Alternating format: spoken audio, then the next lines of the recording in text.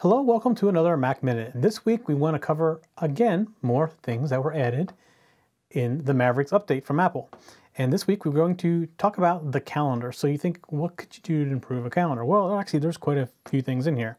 So let's go in here, we're going to load our calendar.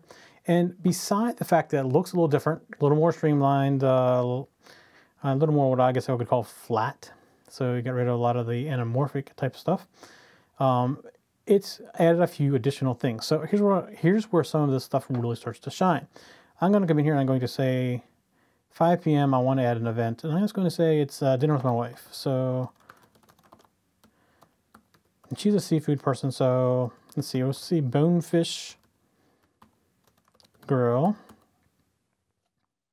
And there, let's go to the one in Gaithersburg. So it's probably like a half hour from here. Bonefish Grill, and there's the map. So now I have where it's going to be, and I can come in here and I can say, see if it brings up my wife. No, it doesn't. So probably need her email address, but also I can say I want to alert a period of time, so like 30 minutes before, and how do I want to alert email or however I want to be alerted. Travel time, it says it's 42 minutes, although it's not my address, so it's close, but not exact. 42 minutes, so 30 minutes before, so that gives me travel time. You see that it added in the travel time to get to there.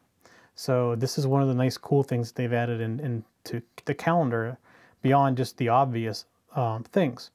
So the ability to add travel time, the ability to know where you're going in directions, and other notifications have been added in Mavericks. All right, that's it for Mac Minute this week. We'll see you next week. For show notes for this show, contacts, and more, go to the techzen.tv website where you can get show notes for all of our shows. We love to hear from our viewers and listeners. We have an email, a Twitter, and a phone number where you can contact us for each show. For details, visit the techzen.tv website and get the show details. You can also make a video and upload it somewhere like YouTube or Vimeo and then just send us a link. You never know, you may see your video in a future show.